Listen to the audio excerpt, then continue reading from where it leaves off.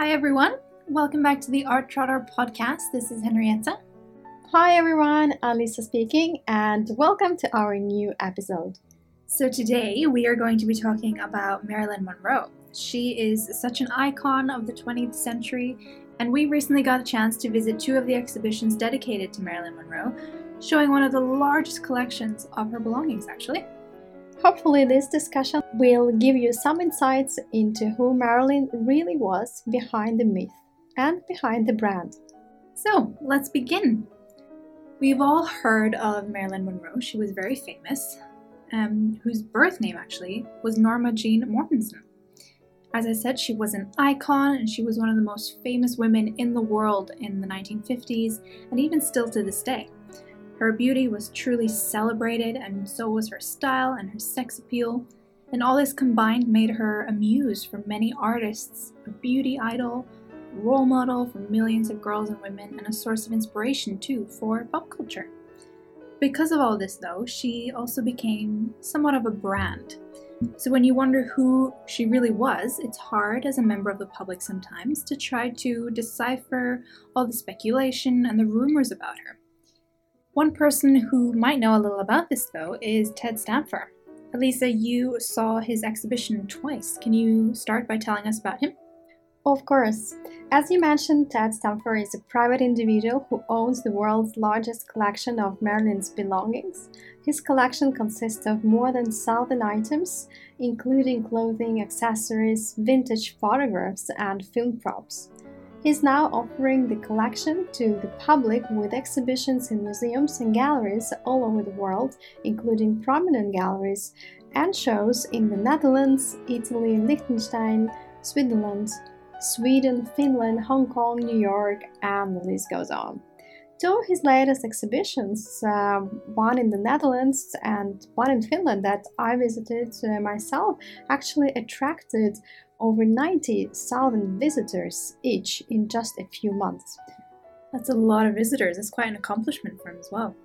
What is the goal though for his exhibition? Why is he sharing the collection with the public now? Well, I believe that the goal of this exhibition is to showcase the private Marilyn, and actually this is a lifestyle type of exhibition, so we get to learn about Marilyn's life, habits, interests, hobbies, and also relationships.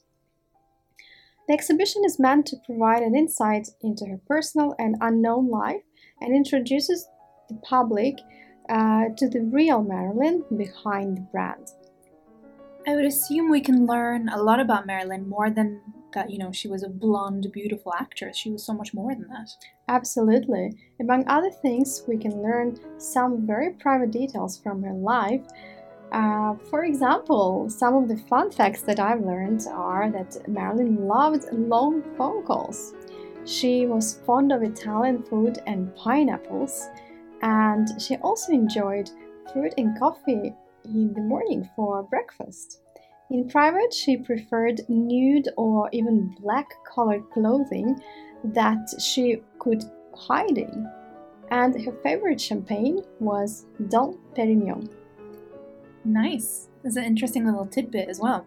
Now, this collection seems to be really unique. Can you tell us more about the type of items that it boasts and what we can see? Of course, it boasts items like clothing, accessories, private documents, makeup articles even from the 50s and 60s.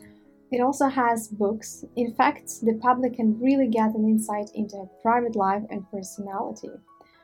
And the exhibition also tells us that Marilyn had more than 400 books in her private library and that she was very intelligent despite her pop culture image.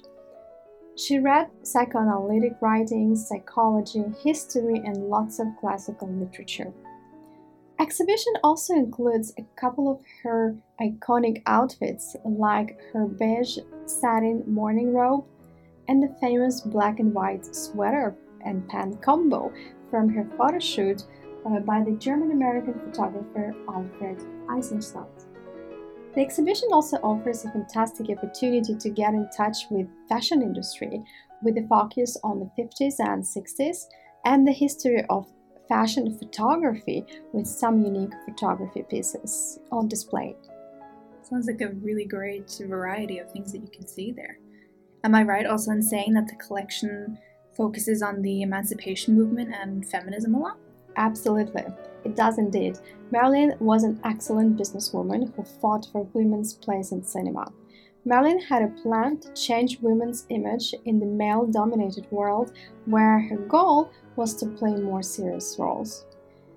So she even established her own production company, as she was unhappy with the studio processes, and she was also unhappy with being underpaid and also reduced to her looks. And also in the collection you can actually find Marilyn's daily planner from 1962 that really showcases how busy, organized, and smart this woman was.